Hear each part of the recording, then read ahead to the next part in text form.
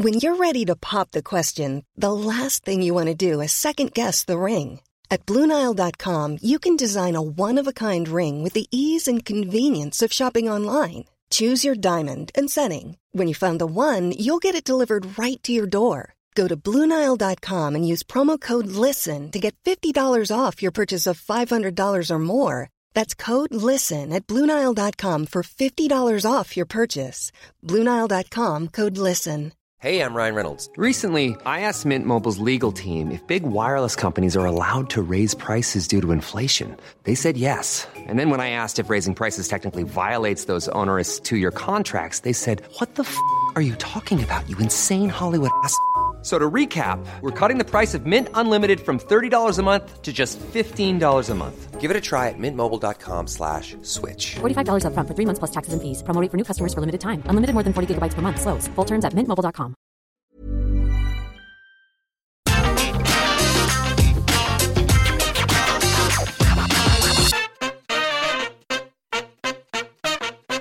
Hello there, my very good friends. On today's wrestling news video, Bryan Danielson goes full heel on AEW Dynamite. It's shoot season between Becky Lynch and Ric Flair. Top free agents backstage at AEW Dynamite, ?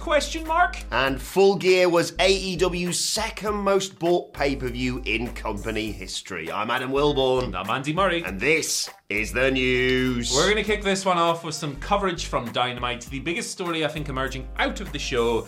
Bryan Danielson's basically an asshole. We all sort of knew it. Yeah, absolutely. We knew this was coming. So, he's feuding with Hangman Page. World title. Page beat Omega. Danielson beat Miro. Full Gear done. Hangman Page declared last night, Cowboy Day. Big in-ring celebration. Dark Order. Page really feeling himself.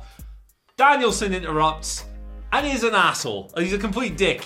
He did say congratulations to start with. He did. Shook the hand. That was papering over the cracks, so it cracked somewhat. But then he went into it. He was like, "Hey, listen. The night after I won the WWE title after WrestleMania, I was wrestling. You're out here flapping your gums." The WrestleMania reference in particular got big heat in the arena.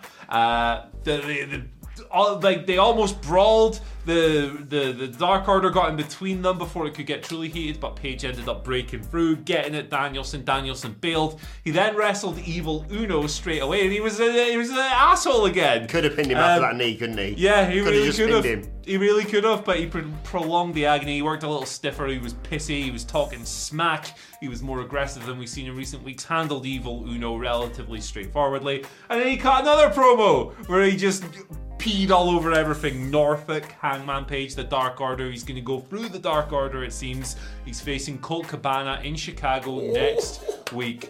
So, you know, I'm reticent to call this a full-on turn because it's more like just an acceleration of traits he's been showing already, like aggression and you know, he's been a bit snippy. He's been talking about kicking people's heads in since day one. So it's not really like he's done this dramatic great turn. He's just embracing the bastardry to emphasize that Hangman Page is the hero.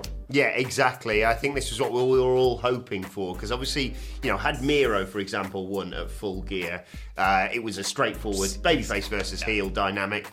But I think, like you say, Danielson has, for as long as we've seen him in AEW, exhibited these things. There's been huge, massive crowd reactions, but he hasn't been the one diving into the crowd and hugging people, kissing babies and what have you. He's just come out, he's gone, thanks for being so nice, now I'm going to kill whoever I'm across from the ring with, and whether that be a heel or, you know, a beloved babyface from the fans. Like you said, what he did to Evil Uno there, he's going to run through the entire Dark Order. There's a bit of me, it's a bit of me that often comes out that wants him to put -1 in cattle mutilation. But that is, you know, not necessarily what I'm suggesting. You know about my history with attacking children and suggesting them as part of a storyline. You know what it's like. So that's what I think he's going to do in the future. Not really, of course, but he's going to go through the entire Dark Order. Obviously a joke. Yes, he is. It's the perfect dynamic, and it also adds more sort of fuel to the fire of, oh my God, is Hangman Page going to lose the title on his first defense? Because I think happy-go-lucky Bryan Danielson, you go, oh, he can afford to lose and what have you. But this one, he doesn't take any prisoners, and is Hangman Page too too much of a what a great moment I've had winning the title, and not focusing on his next challenge, basically. Yeah, absolutely. He thinks he's the best wrestler in the world, and he's got a chip on his shoulder about it. That's what the character is. It's good. I love it. Right, let's move on and talk shoot season with Becky Lynch. Never ends, does it? And Ric Flair. Lots to get into here. So you may have seen, Andy actually shared a great clip of it last night on Twitter. Becky Lynch popping up on Ariel Helwani's The MMA Hour to talk everything, basically. She specifically referenced Survivor Series, of course, and her feud with Charlotte Flair. Go and check it out for that. But she was also talking about Charlotte's dad, Rick. And, there's been a lot of back and forth as a result of this. He had said that he was travelling to Survivor Series to watch Lynch attempt to beat his daughter up, saying that there, quote, wasn't enough choreography in the business to save the Raw Women's Champion. Becky didn't take too kindly to that. Basically, she revealed she had a tweet in drafts that she didn't press send on, saying, I saw that tweet, the one you're referring to, and the one I'm kind of referring to. I looked at it and I wrote out a response that would have really been quite biting. I deleted it, I let it go, because I think it's quite sad. This is a legend at one point who is now this legend, 16-time world champion Ric Flair, is now jealous of me. She continued to say he was basically using her for clout. And then he responded via Twitter, talking about the fact he obviously allowed WWE, sold the rights to the man for WWE to use it as part of WWE, as part of Becky Lynch's reinvention in May 2020. And he tweeted something along the lines of saying he was disappointed, saying he will always actually be the man, and she should ask her husband Seth Rollins if she disagreed with that. Lots to get into here. Your thoughts, Andy Murray? Yeah, I'm starting to... Okay, I think Becky's working a little bit here, right? I think she... don't get me wrong, I'm dead against the idea that the original situation with her and Charlotte was a work. Because if it was, I don't think WWE would have deleted it from the footage. Nope. I don't, when they had the replay, they removed it completely. I don't think there'd be so many reports from credible reporters in pro wrestling, so many of them, on this situation. So I believe fully that the beef with Charlotte happened. The in-ring confrontation didn't go as planned. However, I can't say for certain that this is definitely what Becky's doing, but there's part of me that thinks that she has gone, this is a good opportunity to lean into this stuff, to create more intrigue for the Survivor Series match with Charlotte, which is already interesting because we know they don't get along anymore, and we know they've had this falling out. And you know also, at Survivor Series, the build is t-shirt time a lot of the time. So I do think this is built on truth, obviously, right? She probably looks at this Ric Flair tweet and goes, why? What are you doing, man? You know, stop using me for buzz or whatever. But at the same time, I do feel like she's being a smart-ass worker and going, hey, this will get people fired up. She knows exactly, I mean, look at her history on social media. Yeah. She knows what she's doing here. And I don't know what's going to happen next. It's whether it be a Survivor Series or just with Ric Flair generally, so maybe we should just move on from this. Yeah, let's do it. You might not buy the pay-per-view because buying pay-per-views is like kind of a dead idea with WWE. They've got Peacock. But you might buy these books. All right, we got a trio of books available right now. WhatCulture.BigCartel.com. They're up there. Link in the description below. We have a brand new release from Michael Sidgwick, Becoming All Elite: The Rise of AEW. We have a re-release of Sidgwick's previous book, Development Hell: The NXT Story, and we have an updated version of our old book. It's now 606 wrestling matches to see before you die. We released that a couple of years ago. We've added a bunch more. You order them now. You'll get them in time for Christmas. International shipping is available. WhatCulture.BigCartel.com. Check them out. Yeah, we mention them every day because they are genuinely that damn good. WhatCulture.BigCartel.com. Go and order them now. Perfect Christmas present for friends, family, or just for yourself. Who was backstage at AEW, or who was planning to be backstage? Me. AEW Dynamite. That didn't work out. Travel issues. Our bias coverage check didn't come in time. Come on, Tony, step it up. The Briscoes, Jay and Mark, were due to be backstage at Dynamite last night, so Fightful Select came through with the report. Dynamite was in Norfolk, Virginia, and the Briscoes, they live less than 3 hours away in Delaware. So one of Fightful sources indicated that they were going to be visiting the tapings. There's no indication that they've been signed or are going to sign or were going to appear on camera. They didn't end up appearing on camera, anything like that. And there's no confirmation yet, like there's no photos of them hanging out backstage that have emerged at the time of recording. But yeah, the Briscoes, obviously, they're free agents now. They're Ring of Honor lifers pretty much, but Ring of Honor have released everyone from their contracts. They're 11-time tag team champions there. Jay is a 2-time world champion. They are day one guys in that company, basically. They're company legends. They're regarded as one of the biggest tag teams in the world outside of like the WWE sphere and everything else. Even if you've never watched Ring of Honor before, there's a chance you've heard their name. There you go. I think a lot of people would look at them as a tag team, a 10-year tag team that can come in and do some good in the company. So we'll see if anything comes of this, but that's the report. Yeah, I was very excited when I heard this. You know, better known as probably WCPW alumni. Of course. But you may have heard of them in Ring of Honor as well. The most famous run was in WCPW. But I'm a huge fan of theirs. They are sensationally talented. Even people like Jim Cornette have campaigned for them to come into AEW and thinks they can do big things there. I can only agree. I mean, that tag team division is already stacked, but if you get the chance to get Jay and Mark in, you make room. It's the bloody Briscoes, and I think they do great things in AEW. It's a shame, obviously, as we reported at the time, that Ring of Honor has gone the way it has.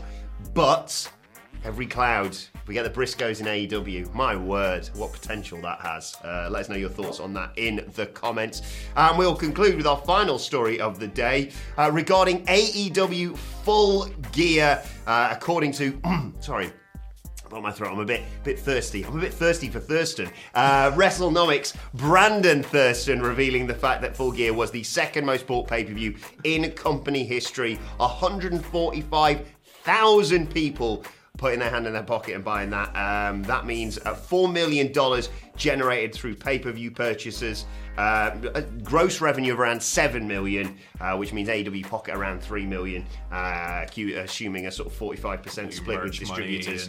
So it's about 65,000 more buys than Full Gear last year, which makes a lot of sense considering what the world was like last year and how huge this pay-per-view was.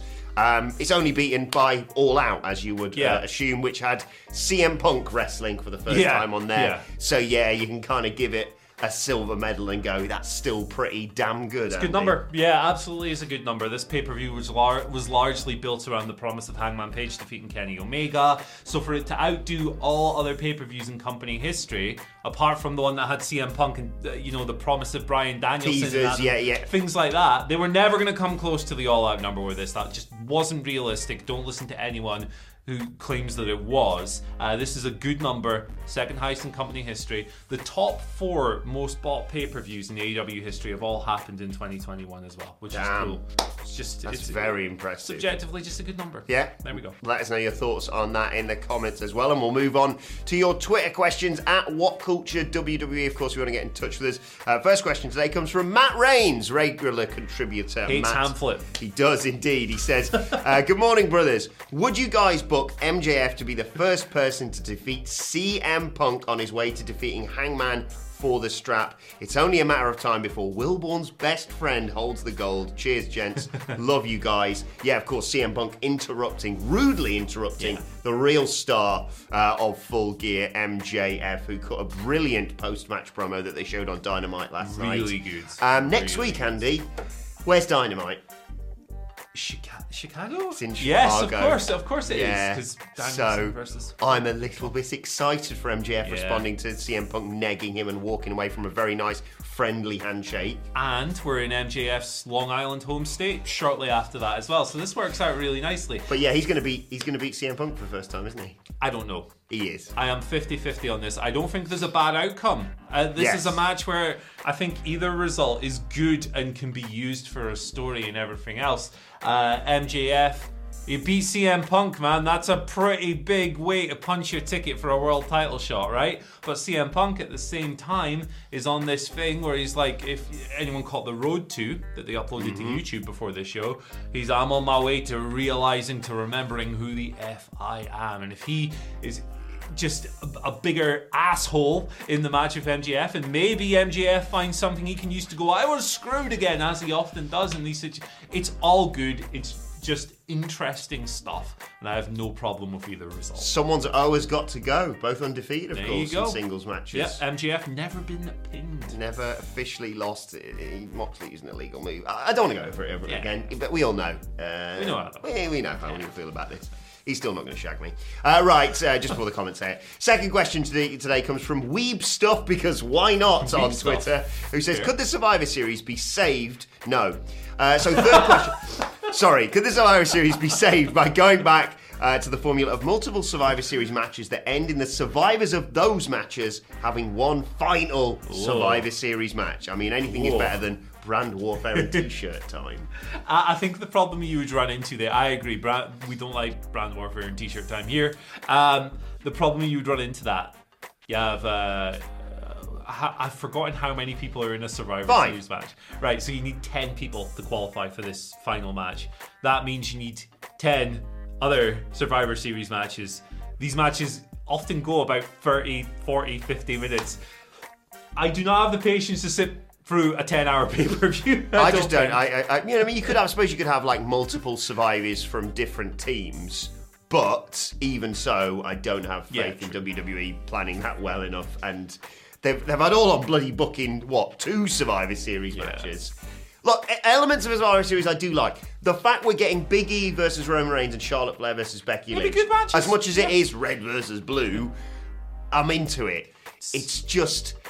Think about it before the last pay-per-view before Survivor Series. It's like they forget. I say this every time. They go, oh, bollocks, it's Royal Rumble season or whatever. It's the classic WWE thing where the build often sucks. It's not a great TV company, but the pay-per-views are usually pretty good. Join us on Sunday for the live stream. I can't believe it's this Sunday. What an advertisement.